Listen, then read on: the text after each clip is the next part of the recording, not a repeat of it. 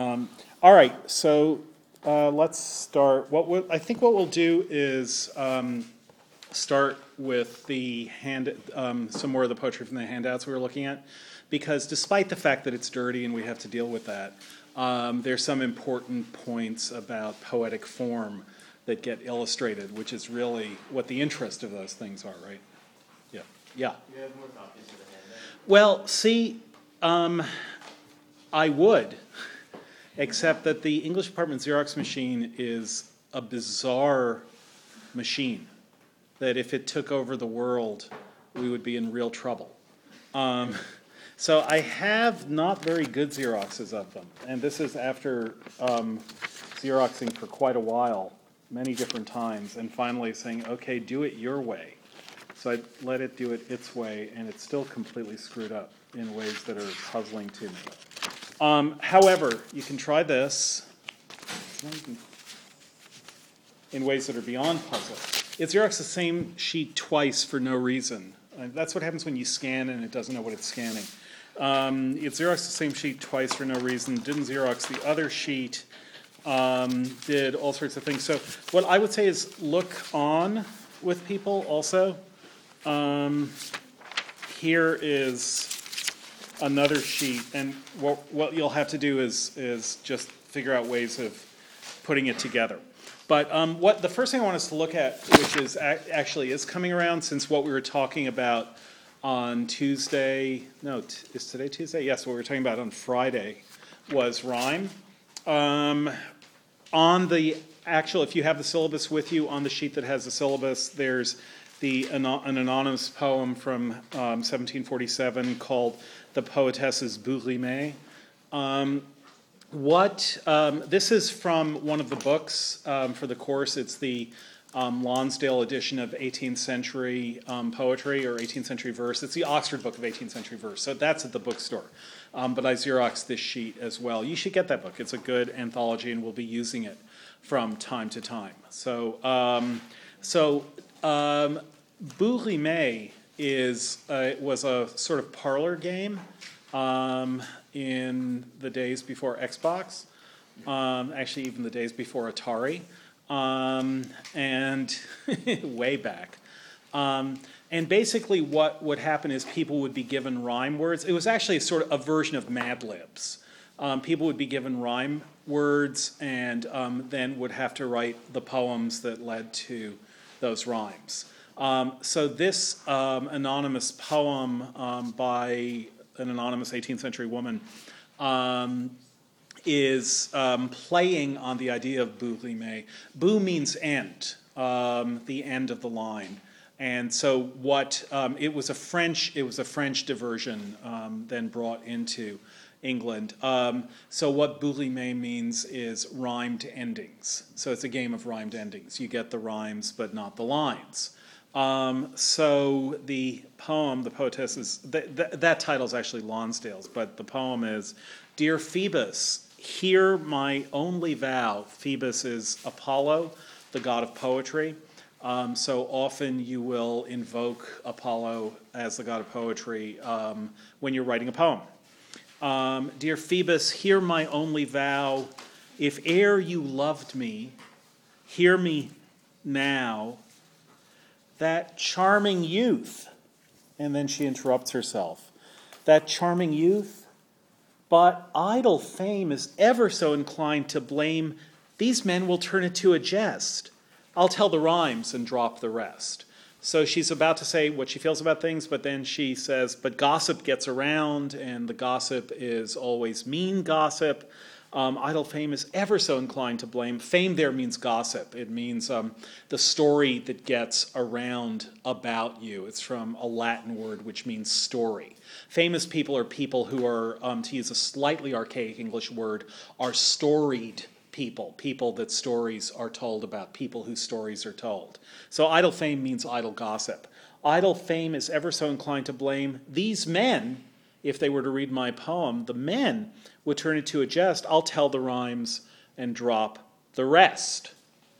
So then we get the rhymes. Desire, fire, lie, thigh, wide, ride, night, and delight. So some of you are smiling. What do you think's been left out?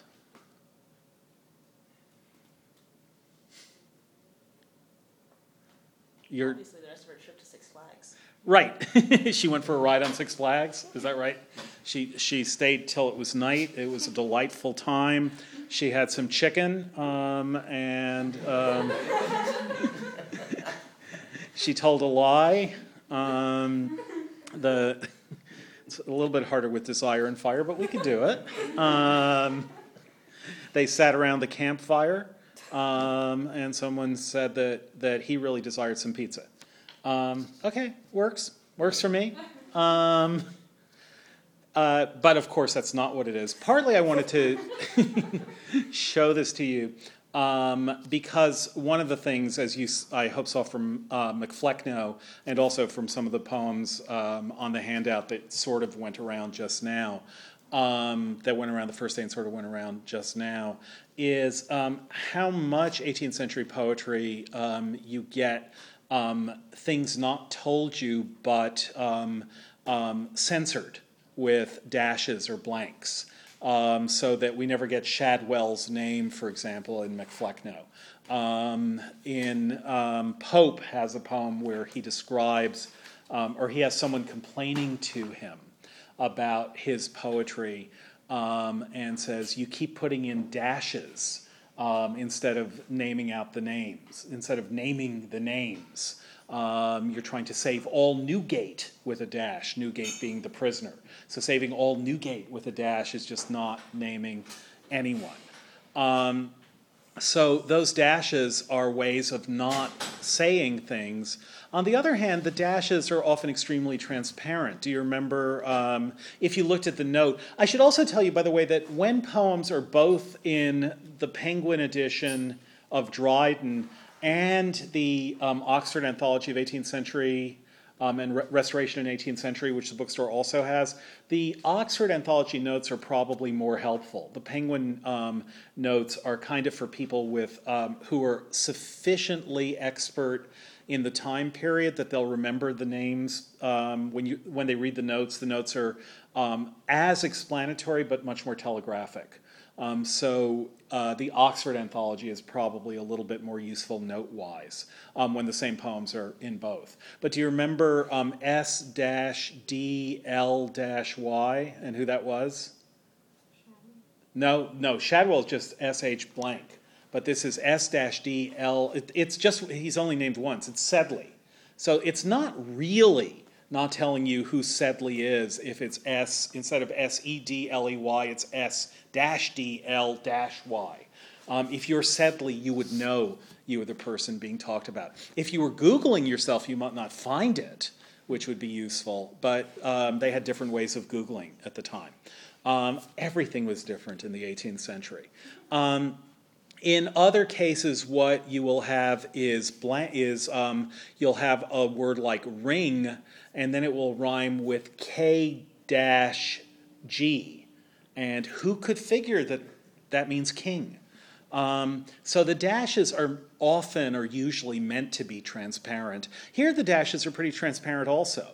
That is, you get the rhyme endings, and you could probably, not without too much difficulty, come up with a poem that wasn't about Six Flags that would still make sense of these rhyme endings.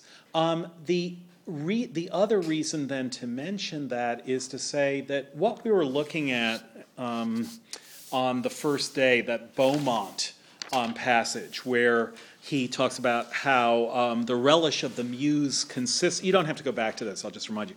The relish of the muse consists in rhyme. One verse must meet another like a chime. Is that rhyme between rhyme and chime? They're near synonyms and they chime and rhyme with each other. Those rhymes are obvious. Our Saxon shortness hath peculiar grace in choice of words fit for the ending place. Again, kind of obvious, which leave impression on the mind as well as closing sounds of some delightful bell. So bells, the point about the sound of a bell is you know what it's going to sound like. what Beaumont is saying about this highly rhymed and end-stopped poetry, again, poetry where you really can see the end of the sentence or the end of the phrase, the end of the clause coming to you simultaneously with the end of the line. What Beaumont is saying is the fact that you know what the last word of the line is going to be, or that you often know what the last word of the line is going to be, isn't a bug but a feature. It's not a problem, but it's part of the way this poetry works. The same is true of limericks, or often true of limericks. As some of you know from the limerick that begins, "There was a young man from Nantucket," the cleverness isn't how that limerick is going to end. Anyone who hears the first line of the limerick knows how that limerick is going to end. Just to hear it is to know how it's going to end. But the cleverness is not the rhyme word. The cleverness is how you get to an obvious rhyme word. The game of bourrimé isn't the creativity of that game is not in finding rhymes, which is sort of the naive view of poetry. Oh, it's just so hard to find rhymes. I could be a poet, or I could be a formal poet. I could write poetry the way Dryden or Pope does. If only I could come up with good rhymes to say what I mean. But what a poem like the Poetess's Bourrimé is telling you is, and what limericks tell you is actually rhymes aren't hard. Any rhyming dictionary, and there are lots of them on the web, and there are lots of them that have been published. Any rhyming dictionary can give you every rhyme for any word that you're interested in. As you know, there are no rhymes for orange or month or bilge or silver. And so if you look them up in a rhyming dictionary, no rhymes, zero. As you probably know if you've ever tried to write formal poetry, there are very few rhymes for love. It's a real problem in English that what we have, dove and glove and of, and that's really about it. Which means that poems about love tend not to rhyme on that word because the rhymes are too banal. As you probably know, there are lots of rhymes on night. Bite, sight, light, fight, etc., fright. But you can always figure out what the rhymes are. That's not where poetic creativity resides. Where it resides is in getting to the rhymed words. And that's something that the more obvious the rhyme is going to be, the more the poet is thrown upon the words before the last word of the line for cleverness. And that's, again, something that we'll be seeing a lot of in Dryden and in Pope. Not quite as much in the other poets we'll be looking at, but a whole lot of in Dryden and in Pope. Again, the fact that the rhymes are clear and obvious and ring like bells means that that's one fewer syllable to work with almost, in a way, for poetic creativity. The last syllable of the line is almost given to you. Or the last syllable of the last syllable of the second line of a couplet is always given to you by the first line. The last syllable, and often the last word of the second line, is given you by the first line. Pope, in his essay on criticism, which I quoted a little bit, which that first thing is from, that we talked about a little bit on Friday, true wit is nature to advantage dressed, what oft was thought but ne'er so well expressed, has another couplet where he's talking about bad poetry, and he says that the kind of thing you get in bad poetry, if pleasing streams with crystal murmurs creep, the reader's threatened, not in vain, with sleep. So if you're reading a line of poetry that says, crystal streams with pleasing murmurs creep, as soon as you get to creep, you know that the next line is going to end with sleep, and Pope knows you know it, and so he says, the reader's threatened, not in vain, with sleep. Not in vain because you'll fall asleep before you even get to the rhyme. It's so obvious and so boring and so banal. So there what Pope is doing is he says, of course you know what the next rhyme is going to be. I'm telling you that you know it. But what I'm doing is getting to that word sleep in a way that you're not expecting. I'm getting to the word sleep by not saying, and drowsy shepherds, all contented, sleep. I'm saying you're threatened with falling asleep before you get there. So it's getting to the rhyme that the 18th century poets are really, really interested in. And that, again, is yet another little bit of a straitjacket for their Houdini-like actions. Let's look at, no, I'm not going to find it. Not Rochester, but To the Memory of Mr. Oldham, which is a poem by Dryden. It's on the handout. It'll also be in the Penguin. But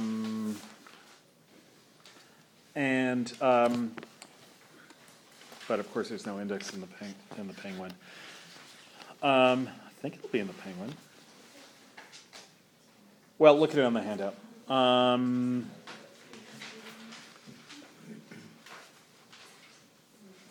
Nope, I'm not finding it in the Penguin. Isn't that funny? John Oldham is a poet who's a poem of whose we will look at after we look at Dryden's poem in his memory. He died at 28, I think. He was 20 years younger than Dryden and died 20 years or 30 years before he did. No, 20 years before he did. And Dryden wrote this little poem in his memory, not funny the way, I hope you all found McFlecknoe funny? Yes? No? Sort of? Not funny enough? What's the big deal? No, seriously, what? Funny but not funny enough? Is that the... That was funny. I thought it was funny. Okay, good. That's the right answer. It is funny. Okay, we'll and it's even dirty. We'll get to it. But first, let's look at a not funny poem of his. We're going to read some more not funny poems of his as well. To the Memory of Mr. Oldham. Farewell, too little and too lately known, whom I began to think and call my own. So I met him too late in my life. He met him 2 years before he died. Dryden met Oldham 2 years before he died. I met him, so I learned, I met him, I came to know him too late and too little, but I began to think and call him my own, my friend, a person who was in writing the kind of poetry that I liked, and a person I regarded as a friend. For sure our souls were near allied, and thine cast in the same poetic mold with mine. What do you think of thine and mine as a rhyme there? You can say anything about what you think of it as a rhyme. Is it really common? Of course it's really common, like my and thy. It's really common. Why would Dryden use why would he rhyme those two things right there? Yeah. Well, they're both ownership words. Unlike, say, creep and sleep, these two really go together. Okay, they really go together as ownership words. What they are they're actually grammatically parallel. That is, the ein ending is a morpheme, as we call it, that indicates ownership. That's thine, that's mine. So they're not quite what most rhymes are, which is arbitrary connections. If you rhyme womb and tomb, which is a famous antithetical rhyme, from the womb to the tomb, it's not because the OMB in womb and the OMB in tomb mean the same thing. It's accidental that womb and tomb rhyme, but it's an accident that suddenly seems to show you the way to an insight, sparks an idea. So it's accidental, but it sparks an idea. Thine and mine are not accidental rhymes. They're grammatically doing the same sort of thing. It's like if you were to rhyme lover and holder, or lovers and holders, it's the ERS is plural and someone who does something. A lover is someone who loves, a holder is someone who holds. So it doesn't feel quite as good a rhyme. Why does Dryden want that rhyme? Just justify it. Yeah. Because it has both qualities of being parallel and also rhyming perfectly. Okay, it has the qualities of being parallel and rhyming perfectly. Yeah. Because for all intents and purposes, they're the same word, and the line is about how him and Mr. Oldham are the same puppet. Right, exactly. Our souls were near allied, and thine cast in the same poetic mold with mine.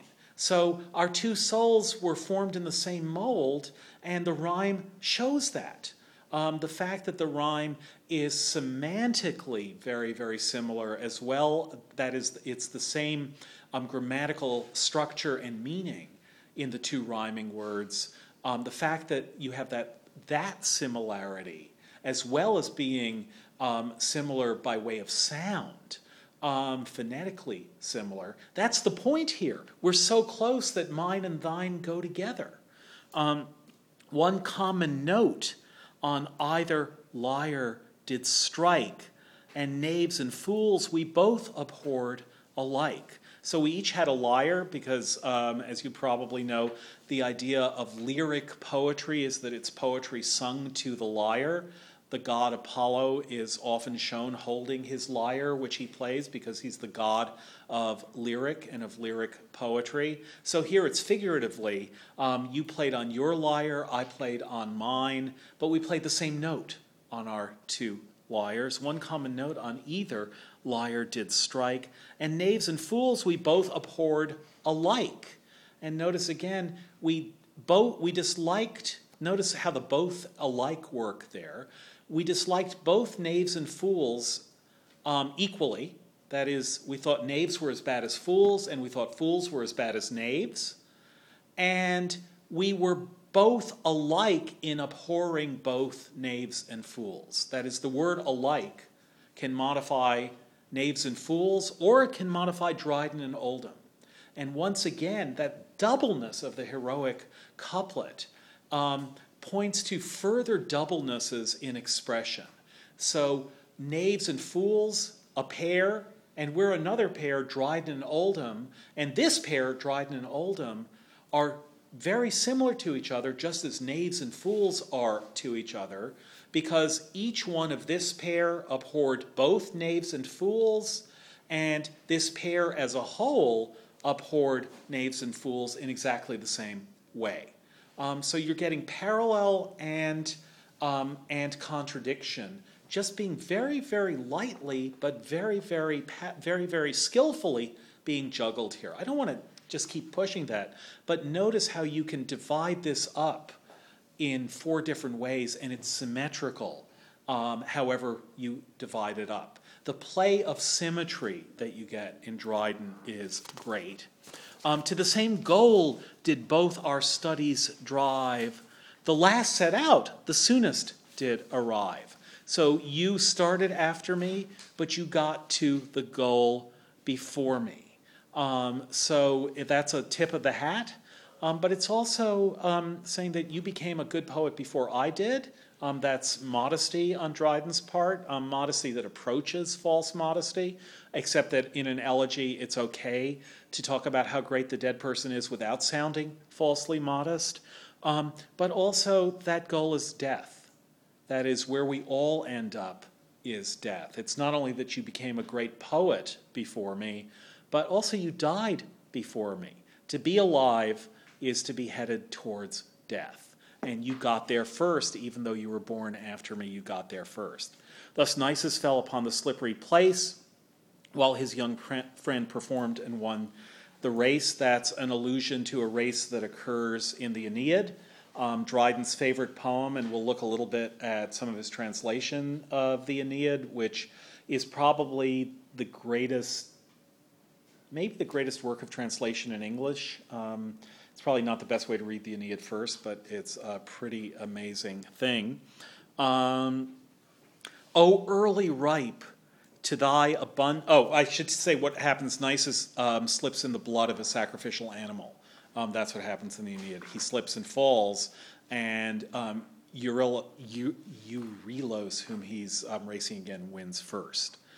While his young friend performed and won the race. O early ripe, to thy abundant store, what could advancing age have added more? Paraphrase that, someone? You have gotten any better if you continue to get older. Yeah, you got ripe early. So it's not, oh, what a shame that he died before he could do anything. It's luckily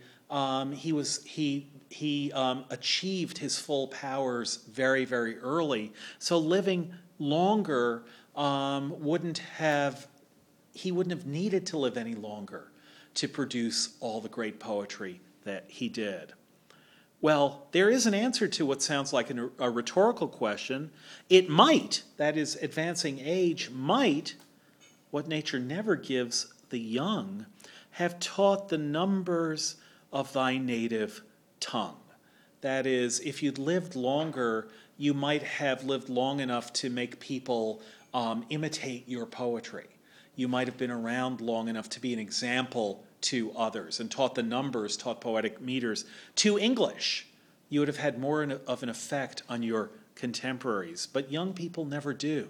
You have to live to be older to see the effect that you're having. But that doesn't matter. Satire needs not those, and wit will shine through the harsh cadence of a rugged line. And now he's going back and saying, you also might have become a little bit less bracing in your poetry, but it doesn't matter. You're writing satire, and satire is fine even when it's harsh, the harsh cadence of a rugged line. A noble error, but seldom made when poets are, by too much force betrayed. So the roughness of your lines, that only happens because you're passionate. Then he goes on, thy generous fruits, though gathered ere their prime, still showed a quickness and maturing time. So even though actually your fruits may not have been quite ripe, they still showed a quickness and maturing time. Should I be pausing there at maturing time? No, it's the only line really that we've gotten to that doesn't have a natural pause, and I think only one of two that isn't end stopped. It should be and maturing time, but we want to stop because we're used to it. But we have to go on, and maturing time but mellows what we write to the dull sweets of rhyme. What's happened in that line? Let me read that again from the beginning of the sentence. Thy generous fruits, though gathered ere their prime, still showed a quickness, and maturing time but mellows what we write to the dull sweets of rhyme. Yeah. Is maturing and maturing time, I'd say it could be read so it's included in both lines. Okay, still showed a quickness and showed a maturing time, good. And then, so that's part of what makes it a little bit unexpected that the line goes on. Good, yeah. Well, it's not a couplet. There are 3 I'm rhymes, and then the next line abandons that completely. Yeah. So how many of you this happens also a fair amount in McFlecknoe. How many of you noticed yourself sort of missing a step, like when you take an extra step down a flight of stairs that isn't there, or don't take the step that is there? Did you notice that reading parts of McFlecknoe and here? Yeah, sometimes what Dryden will do is he will put in what's called a triple rhyme, or a tercet rather than a couplet. There'll be an added rhymed line that we're not expecting, because the way heroic couplets work is they get us into a rhythm, and the rhythm is proposal, disposal, new word, rhyme, new word, rhyme. And so it's not only that the rhythm of rhymed poetry is we hear a rhyme when it comes, it's also we hear when a new word doesn't come, when we're expecting some word that doesn't rhyme with prime and time, but we get instead yet a third rhyme on that. That breaks the rhythm up, yeah. It's also interesting that every single time where he doesn't use an end stop, the rhyme is the same. So I was wondering if maybe you could say more about that. You mean so gathered ere their prime and showed a quickness and maturing time. Shine line, prime time rhyme, and the thine line.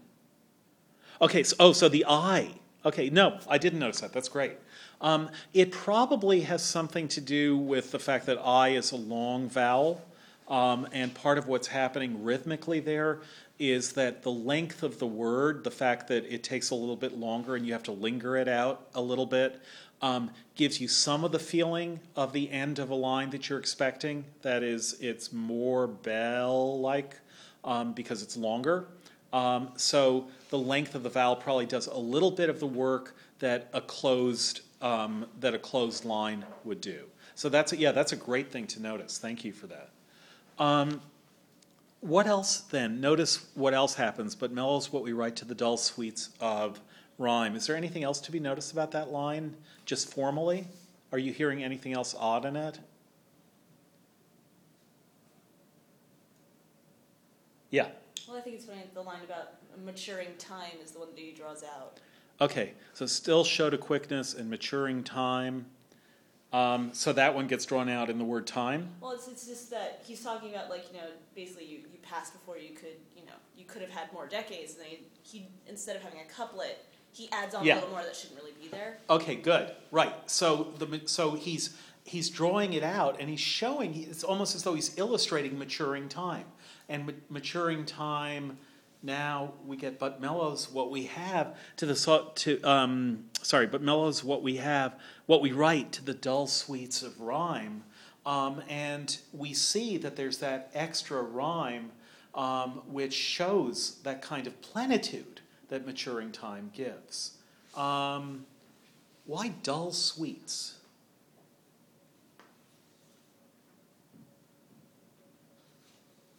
What's he saying about rhyme when he talks about the dull sweets of rhyme? So the idea here is that it's like fruit, that if fruit ripens, it becomes sweeter.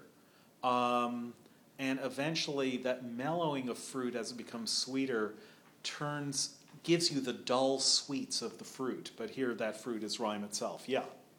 Is this what you were talking about before, how it's not about the rhyme, it's about how you get to the rhyme? So that there is a sweetness in those, I don't know how rhymes sound, though that isn't really the sweetest part. Okay, good. It's not the sweetest part, or it might be the least interesting part of what's sweet about poetry. In other words, notice that there's something unexpected here, which is he says, if you'd gotten older, you might have produced more rhymes. But rhyme isn't what it's all about. Rhymes are kind of treats that you get at the end of a line. You get the rhyme as a treat. But it really is a kind of brain candy. It's junk food. It's not that what makes poetry great. You're absolutely right. It's not that it's the rhyming that makes poetry great. And if poetry becomes mellow, the mellower a poem is, then you don't get the harsh cadence of a rugged line, where cadence means what? Pace or meter, yeah. Cadence of poetry, the cadence of music. So it's the meter that gets you to the end of the line, which might be harsh, and the line might be rugged, but wit still shines in it through the harsh cadence of a rugged line. If you'd gotten older, your lines would have gotten smoother and more mellow, and all that would really have been left to your poetry would be the rhymes, the dull sweets of rhyme. And if it's only rhyme, it's nothing. That's what you get in rhyming dictionaries. If it's only rhyme, it's nothing. So thy generous fruits, though gathered ere their prime, still showed a quickness. That is, they were still sour. They were quick in the sense that, we have the sense of quickness in things being electric. They're tangy. They have a kind of bracing effect. That's why wounds can be quick. Have you ever heard about a wound being quick, or the pain in a wound being quick? It means it's sharp and bracing and hurts a little bit. When you're talking about fruits and the quickness in fruits, what you mean are lemons or apricots when they're still sour before they become sweet or oversweet and dull in their sweetness. Anyone who would prefer underripe to overripe fruit would be on Dryden's side in this. Overripe fruit is sweet but dull, mealy, uninteresting, Whereas if you get tangy fruit before it quite gets there, then you have something like the bracingness of Oldham's poetry. So satire needs not those, and wit will shine through the harsh cadence of a rugged line, a noble error, and but seldom made when poets are by too much force betrayed. Thy generous fruits, though gathered ere their prime, still showed a quickness and maturing time, but mellows what we write to the dull sweets of rhyme. So if time had lasted, it would have mellowed what we wrote to the dull sweets of rhyme, and that would be a bad thing. So notice that Dryden, the greatest, or actually probably after Pope, the greatest rhymer in English, is not that much pro-rhyme. Rhyme is a tool and not a goal for him. Okay, what I want you to do now is look up, don't look at the page. And as I read that tercet yet one more time, as I mellow your hearing of it to the dull sweets of rhyme, beat out the iambic pentameter, okay? And count as you do. So when I say, thy gen, just say one. Thy one, two, okay? Can you do that? We'll start. So you should get to 5, right? So thy generous fruit, though gathered ear, their prime. What'd you get to? 5. Good, very good. You did great. Still showed. Start with 1 again. Still showed quickness and mature in time. What we get to? We're still on the same page. That's great. But mellows what we write to the dull sweets of rhyme. 6. Yes. That line is hypermetrical, is what it's called. That means it's like if you take steroids and your muscles hypertrophy, it means they get too big. And then you testify that you never took them, and then you get into trouble. That line has 1 foot too many. It's called a hypermetrical line. It means it's longer than it should be. Dryden introduced what is actually a French line into English. That line is called, does anyone know what a 6-foot line? Actually, Dryden, I misspoke myself. Dryden introduced it into the heroic couplet. Spenser used it before him. That line is called an Alexandrine. And the reason it's called an Alexandrine was there's a medieval French poem about the life of Alexander the Great. And that poem is written in 6-foot lines called and therefore the line of that poem was named after that poem. It was the poem about Alexander. If you wrote a poem in lines like those of the poem of Alexander, those were called Alexandrine lines. You can imagine that someone as intensely alert to language and to puns and to the possibilities of sounds, who was a poet whose name was Alexander Pope, would be interested in Alexandrines. And in fact, he has a line, which is a little bit self-critical, where he talks about how a needless Alexandrine ends the song. You just don't need Alexandrines, he says, and yet he uses them. Dryden uses them a lot. And one way that he will vary the pace, and especially make you take a couple of second looks, or a second look and a third look, is he'll use either tercets or Alexandrines, or in this case, both. So you have 3 rhymes instead of 2, and the last line is a foot too long.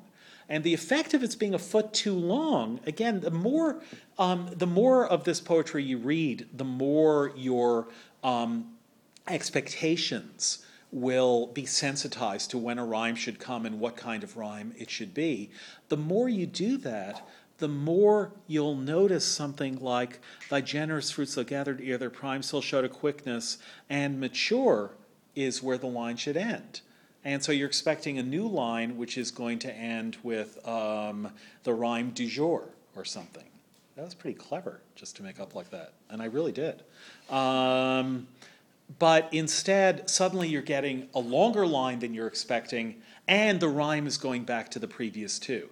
So obviously this is all an illustration of what maturing time does. It slows things down, makes them mellow and therefore kind of lazy and torpid and sluggish, and then the line itself becomes sluggish. It takes too long.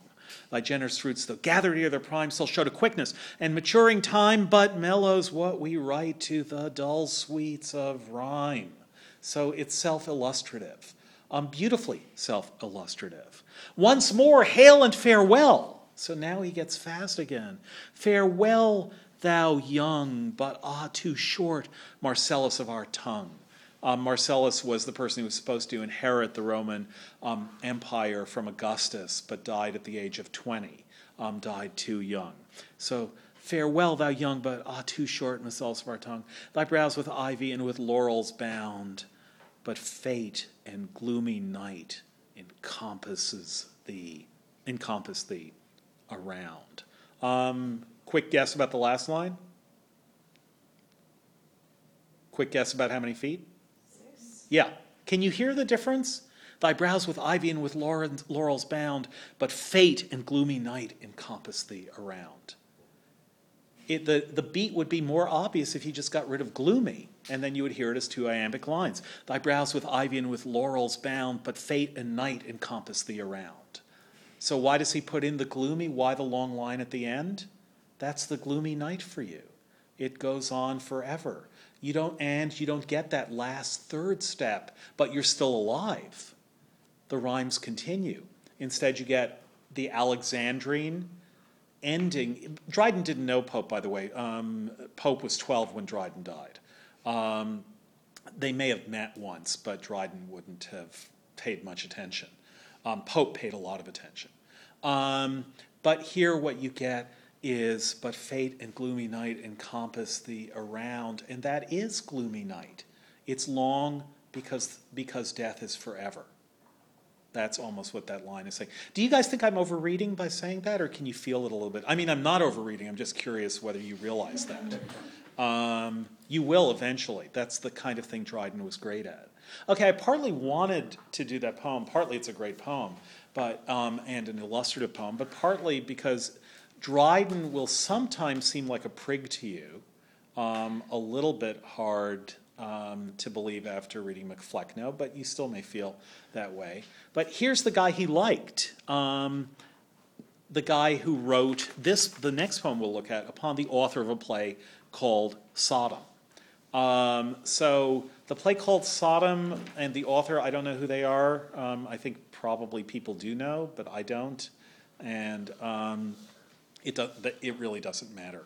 What matters is the harsh cadence of the rugged lines in this poem. If you read it, you know it's fairly dirty. It's actually probably a little bit dirtier than you realize, unless you looked up some of the words. So I won't ask any of you to read it. I will give myself that pleasure. So the play called Sodom would obviously be about the biblical Sodom, where the great sin in Sodom, as you know from the word sodomite, was homosexuality. The later idea was that Sodom was the place of gay men and Gomorrah was the place of gay women.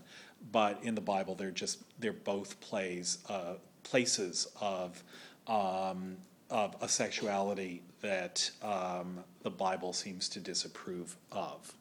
So he addresses the author of the play. Tell me, abandoned miscreant, prithee tell what damned power invoked and sent from hell. If hell were bad enough, did thee inspire to write what fiends ashamed would blushing hear? So your play is so bad that even the devils would be ashamed to think about it. Where did you get that idea? So notice that the kind of thing Dryden does in Macflecknoe, that is, makes fun of bad playwrights and poets, that's what Oldham is doing here. Hast thou of late embraced some succubus and used the lewd familiar for a muse? A succubus is a demon. Or didst thy soul by inch of the candle sell to gain the glorious name of pimp to hell? So did you sell your soul by candle length inches in order to gain the glorious name of pimp?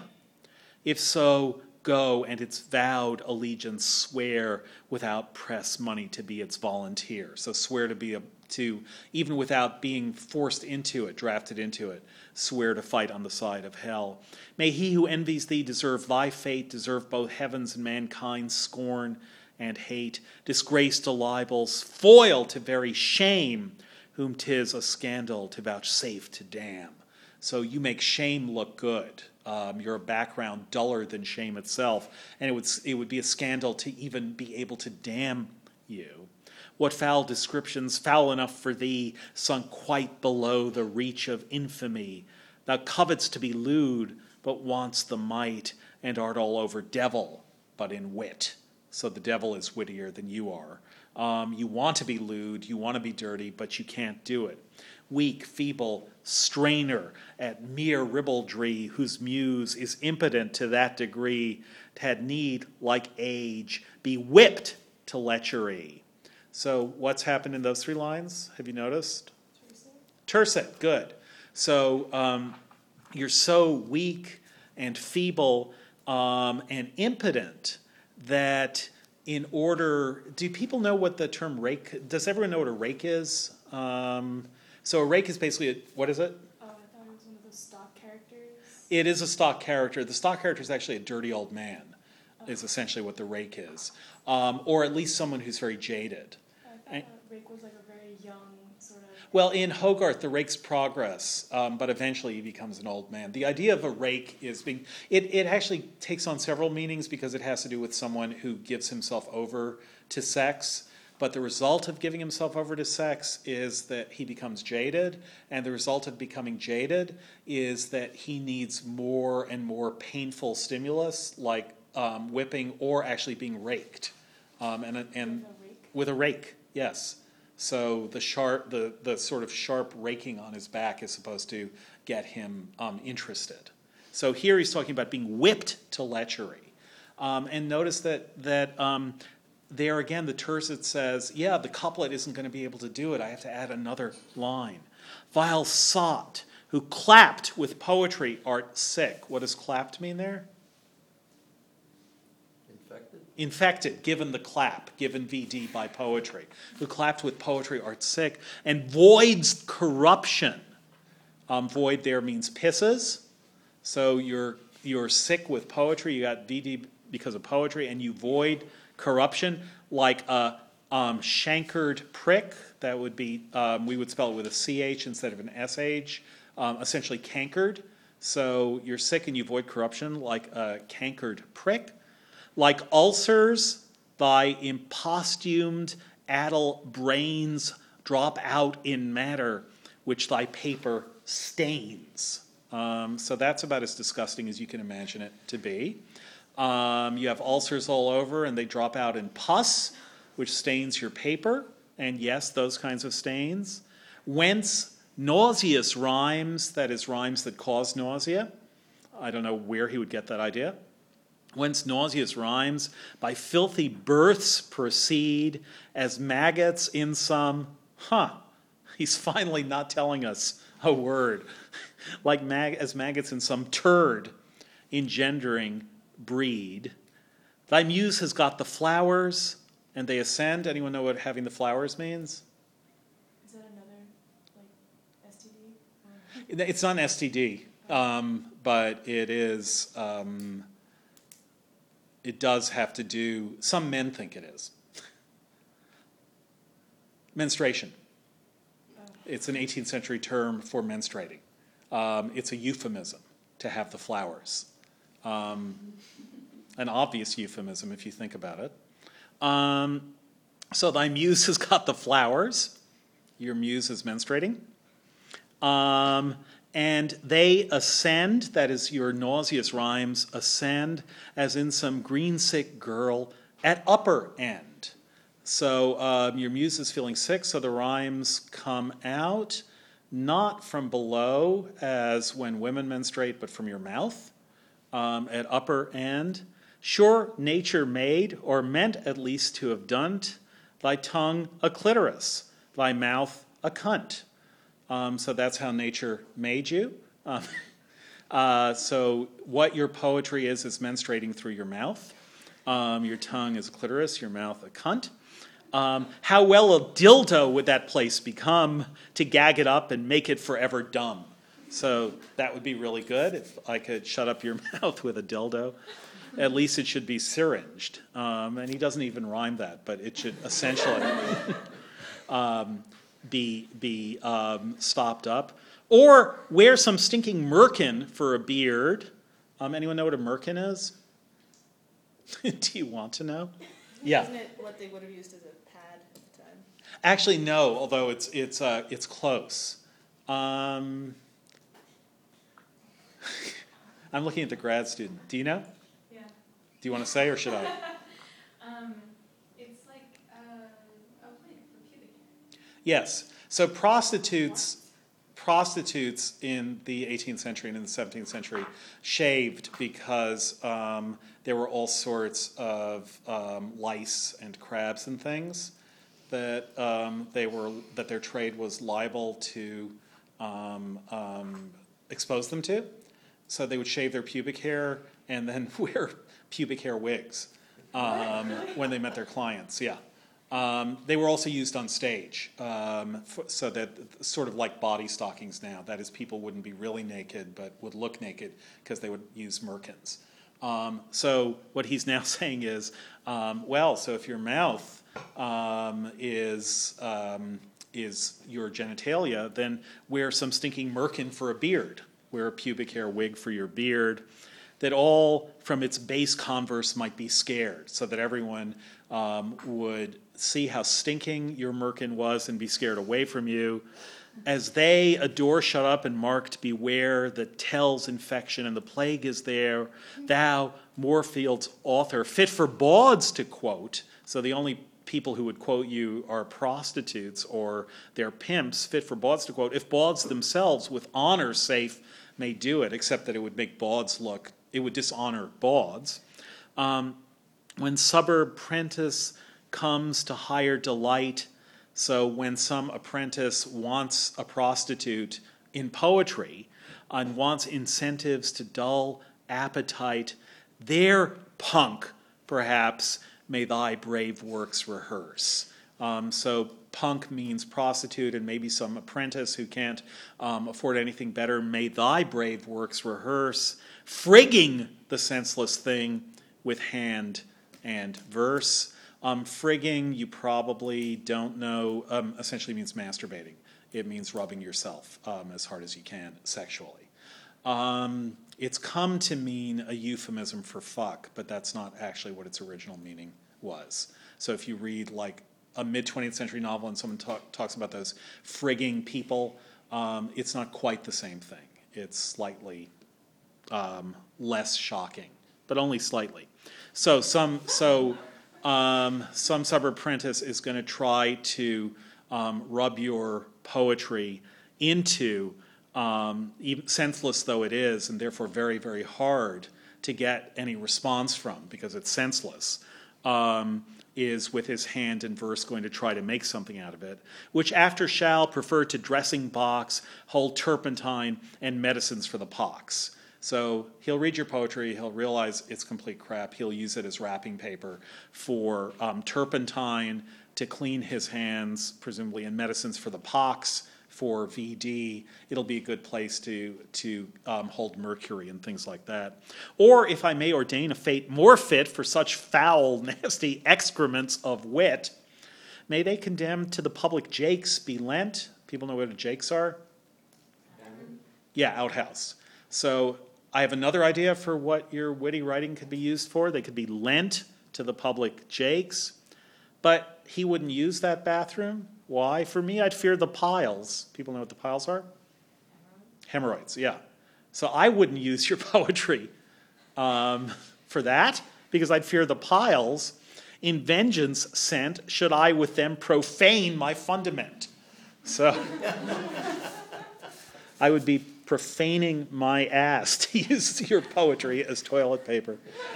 I wish people still... That's another terse set. What? That's another terse set, too. Yes. May they condemn to the public. Good. I'm so glad you're noticing. May they condemn to the public jakes be lent. For me, I'd fear the piles and vengeance, and should I with them profane my fundament. Good. To profane means to make something dirty. So if I were to use your poetry to wipe my ass, it wouldn't be that I'd be cleaning my ass. I would be making it dirtier than it was. That's what he's saying. They're bugger wiping porters. Everyone knows what bugger means? So you learn a lot in this class if you don't know it. Bugger means like someone annoying? No, it doesn't. That's what it's come to mean euphemistically. It's like bug off. You can say bugger is not a bad word in America. It's a really bad word in Britain. If you call someone a bugger, be ready. Anyone? Anal sex? Yeah, it is to have anal sex with someone is to bugger them. Harold Bloom wrote of a novel of Ancient Evenings by Norman Mailer, which has a lot of sexual descriptions of sex in Egypt. Bloom, who had mixed feelings about the novel, said, this novel is equal parts humbuggery and bumbuggery, which is a good line. I think your poetry should be put in the public bathrooms. Not that I would profane my butt with it.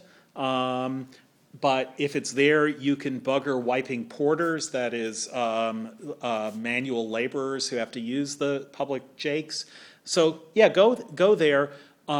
Being a sodomite is also engaging in anal sex. So they're bugger wiping porters when they shite, which is a polite, slightly politer way of saying shit, but only very slightly. They're bugger wiping porters when they shite, and so thy book itself turn sodomite. So if your book is used as toilet paper, there you can bugger the porters who wipe there, and your book itself will become a sodomite. So that's the guy Dryden likes. And if you describe it as he does, as a noble and generous error, the harsh cadence of his rugged lines are showing a noble and generous error. It really, it's a funny poem. It's not a totally great poem. You won't find it in a whole lot of anthologies of literature.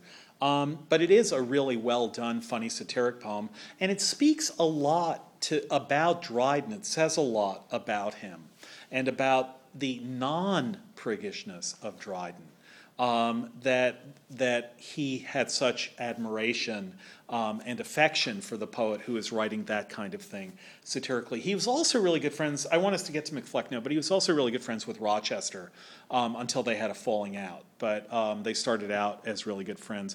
Yeah. Kind of a random question. When was Walpole writing about Rochester? How far after? 60 years later. Because when we started reading this, the whole thing about being invoked by the devil sounded a lot like a man whom the muses were fond to inspire and ashamed to avow. The reverse. Yes. So, did Walpole, I wouldn't say that Walpole was taking from Oldham because, Oh, I see. Yeah. No, that kind of. I don't think he was actually thinking of Oldham, but that kind of antithesis. It's really good to notice it. That kind of antithesis is the kind that you'll get throughout 18th century. In Walpole, it's in prose. In the heroic couplet, you'll almost get that balance in the poetry itself. Rochester actually makes Oldham look clean. If you guys read The Imperfect Enjoyment, that's actually reasonably clean for Rochester. But Rochester, he's also a philosophical poet. And I found it interesting. One reason that I got the Lonsdale is that the Oxford anthology, the Restoration 18th Century Verse, only has Rochester's one sort of major philosophical poem, the Satire Upon Mankind, which doesn't have any obscene parts in it. It's still pretty bitter and vicious, where I, who to my fault already am one of those strange, prodigious creatures, man, a creature free to be what I might choose, I would be a monkey, a lion, or a bear, anything but that vain animal who is so fond of being rational. And Rochester's poem, it actually is pretty good. He and Dryden, as I say, were friends, but then they had a falling out, which was unfortunate. But Rochester is basically as dirty as it comes, and as shocking as it comes. I mean, I think the Oldham is already pretty shocking, even 200 years later, or 300 years later, more than 300 years later, 350 years later. But Rochester makes him look like a piker. But okay, why don't we turn to Macfleck now? What'd you say? I said, poor author, he wrote Sodom. Yeah, that's one reason not to figure out who it is. So again, I sent you a little bit of a context for this, but this is based on Thomas Shadwell, and Richard Flecknoe had just died. So what Dryden got the idea of doing was having the dead Flecknoe pick Shadwell as his successor. So here's this really bad poet who says, I need someone who's as bad as me to take over now that my reign has come to an end. And it's, I think it's very funny. You don't really need to know who he's talking about, although the notes tell you. But you don't need to know who he's talking about to get a sense of what he's saying. What he's saying is that Shadwell stinks. And that the idea that Shadwell would think that he could say anything against Dryden, or that Shadwell's critical judgments made any sense, is stupid. It was a wildly popular poem. It wasn't published till 4 or 5 years after Dryden wrote it. It was a wildly popular poem, and again, the Penguin has an illustration of a version of the poem that someone had copied out. So people were cutting and pasting it, again, in the 18th or in the 17th century way of doing that. And it wasn't because everyone was so interested in the literary issues that Dryden was talking about, whether we liked Johnson, what we felt about Dekker or Heywood or other of the Elizabethan and Jacobean playwrights and poets. It's just that they loved the wit of this, so that just the first 2 lines sound serious.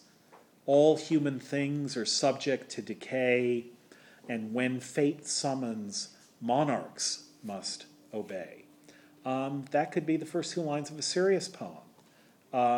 Just saying that nothing will last. All these sorts of things will happen. And then, if you didn't know who Flecknoe was, even though his name, one reason that Dryden is picking him is not only that he's a terrible poet, but that his name indicates that he's a terrible poet. It's a bad name, Flecknoe. All human things are subject to decay, and when fate summons, monarchs must obey. This Flecknoe found, who, like Augustus, young was called to empire and had governed long. So he's treating Flecknoe as though he is Augustus, the greatest, who imposed the Pax Romana, who became the emperor of, or the dictator of the Roman Empire very early, after defeating Antony in his early 20s. If you saw Rome, you know all about him, and who reigned for a very long time. So he had governed long in prose and verse, was owned without dispute through all the realms of nonsense, absolute. So that's when you realize that this is a parody, not till line 6, through all the realms of nonsense, absolute. Flecknoe is the absolute ruler of the realms of nonsense, and he was so for a long time. Now he has to decide who should follow him, and he's wondering as he tries to settle the succession of the state, and pondering which of all his sons was fit to reign and wage immortal war with wit. So all his sons, what does that mean? What's Dryden basically saying there? Yeah, and that there are a lot of them. It's really hard to choose. He found it really hard to choose which of all his sons could take over his mantle.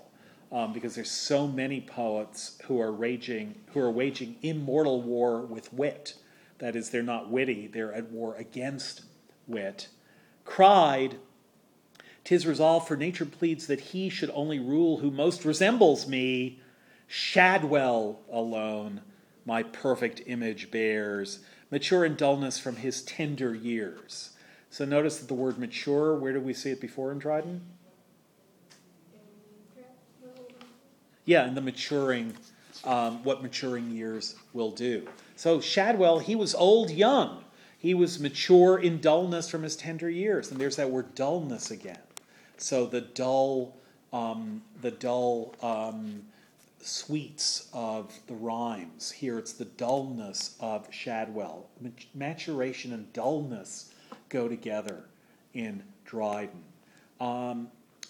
If you didn't know it was Shadwell, but if you had some sense of who was around, what would help you figure out it was Shadwell that he was talking about? S.H. blank. Okay, yeah, the SH would certainly help you. But what would prevent it from being some guy named Schnurk, let's say? Well, the fact that there is no guy named Schnurk. But what would prevent it? Yeah. Well, you need the double syllable in order to complete the meter. Right, exactly. So it couldn't be Schnurk alone, my perfect image bears. It could be Shakespeare. Shakespeare alone. Yeah, but Shakespeare is long dead. But yeah, Shakespeare is a good two-syllable name beginning with SH. So is Shadwell. So are others. But you know it has to be two syllables. Otherwise you have not a hypermetric line, but what's called a hypometric line, a line that's too short.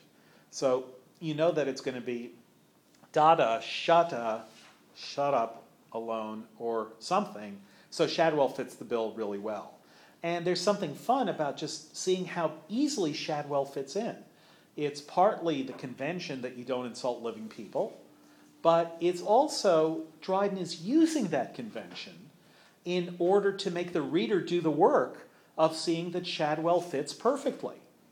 So again, what Dryden does is he takes a requirement and makes it something that adds to rather than takes away from the poem. So Shadwell alone my perfect image bears, mature in dullness from his tender years. There's dullness, mature in dullness. Shadwell alone of all my sons is he who stands confirmed in full stupidity.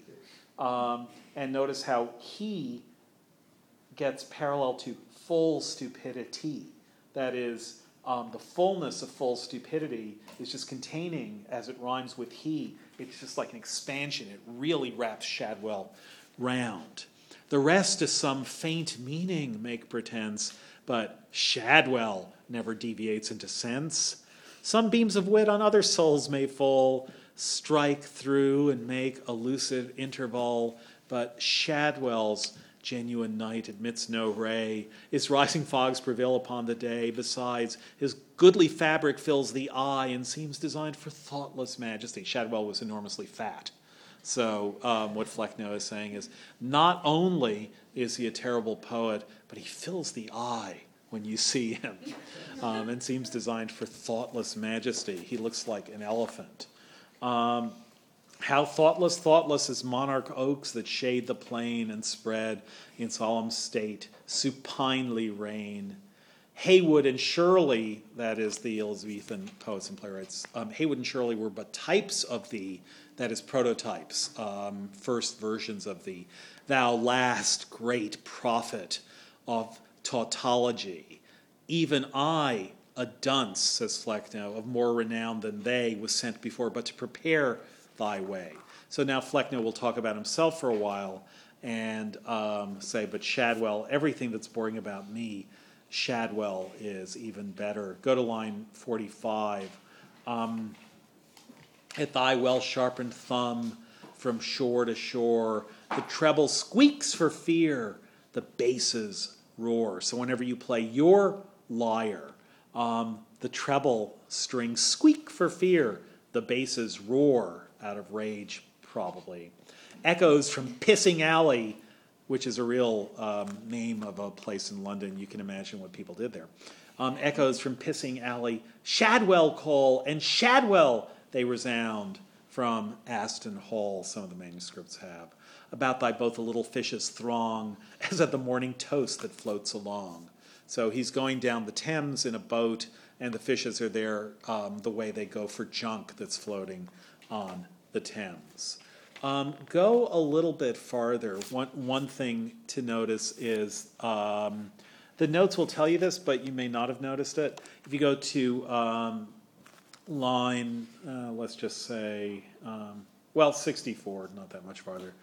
Close to the walls which fair Augusta bind, the fair Augusta, much to fears inclined. Augusta is London. Close to the walls which fair Augusta bind, the fair Augusta, much to fears inclined. An ancient fabric raised in form the site there stood of yore, and Barbican it hight. Hight is a Chaucerian word for was called. In German, anyone know any German? It's heist, it's someone, or heißen. Was heißt du means what's your name. So the English version of that is height, is called. So an ancient fabric raised in form of the site there stood of yore, and Barbican it hight. A watchtower once, but now, so fate ordains, of all the pile an empty name remains. From its old ruins brothel houses rise, scenes of lewd loves and of polluted joys, where their vast courts the mother strumpets keep, and undisturbed by watch and silence sleep. Near these a nursery erects its head, where queens are formed and future heroes bred, where unfledged actors learn to laugh and cry, where infant punks their tender voices try. So this is the place where actors pretend to be kings, and also where prostitutes pretend to enjoy sex with their johns. It's a place where you learn to act convincingly. And little Maximins the gods defy. So Maximin is actually a character from a play of Dryden's, and Dryden is making fun of himself there, saying that this is the place where all bad poetry comes from, including little Maximin. And then he says, here are the great poets never went there, but of course, very easy to find Shadwell and his like there. Go now to line 94.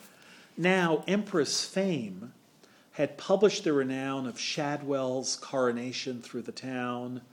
Roused by report of fame, the nations went from near Bun Hill and distant, the nations meet from near Bun Hill and distant Watling Street. No Persian carpets spread the imperial way, but scattered limbs of mangled poets lay. So it's Shadwell's coronation. Dryden had been present, and many other people had been present at Charles II's coronation about 15 years earlier. The first coronation in England since 1625, so it had been 35 years before previously, before there'd been another one. Now Shadwell is being coronated as the greatest of poets, but there are no Persian carpets spread before him on the street, but scattered limbs of mangled poets lay. So he's walking on, the first idea of the metaphor would be that he's walking on the dead bodies of the poets that he's defeated, as though this were a war. But then you realize that the scattered limbs of mangled poets are, their books are just spread out on the street. No one could afford Persian carpets, but there's all this waste paper. So all their books and all the pages in their books are spread out on the street. From dusty shops, neglected authors come, martyrs of pies and relics of the bum. Martyrs of pies because you would bake pie with paper, with parchment. You can still get kitchen parchment. Relics of the bum. Yeah. So the poets are used in the same way that Oldham has described them. They're used as toilet paper, and then they just go scattered as trash on the streets that Shadwell is walking down. Martyrs of pies and relics of the bum. Much Heywood, surely Ogleby there lay. So a lot of poems by these poets he doesn't like, Dryden doesn't like. Heywood, surely Ogleby. Much Heywood, surely Ogleby there lay, but loads of Shadwell almost choked the way. Is that how you want to read it, loads of Shadwell? No. How do you want to read it? You don't have to say. Yeah. Now, if you read it as loads of shed, it doesn't work metrically. You still need the two syllables of Shadwell. But what Dryden is doing is he's asking you, remember we were talking on Friday about the way Dryden is getting you, or the way poetry in general gets you to do counterpoint between 2 or 3 or 4 or 5 different ways of processing a line, as grammar, as something that rhymes, as something that's metrical, and so on. What he sort of wants you to do when you see loads of sh, it's really hard not to read that as shit. It's not lots of Shadwell or pages of Shadwell. It's loads of Shadwell. And the phrase, that's a load of shit, is not a recent invention. So loads of shit, of course it's loads of shit, but how do you make it work metrically? Well, again, Dryden's genius, the reason the line works, is because essentially what everyone who reads this line for the first time essentially does is they say, but loads of shit almost choke the way. That is, you take a moment to kind of do a mental gasp or a mental cool. That is, there's a kind of beat that it takes for you to process the idea that SH might be shit. A little gasp, a little pop of surprise, but loads of shit, whoa, almost choke the way. And Dryden knows that you'll do that you'll see the loads of sh, and then you'll just pause for a second.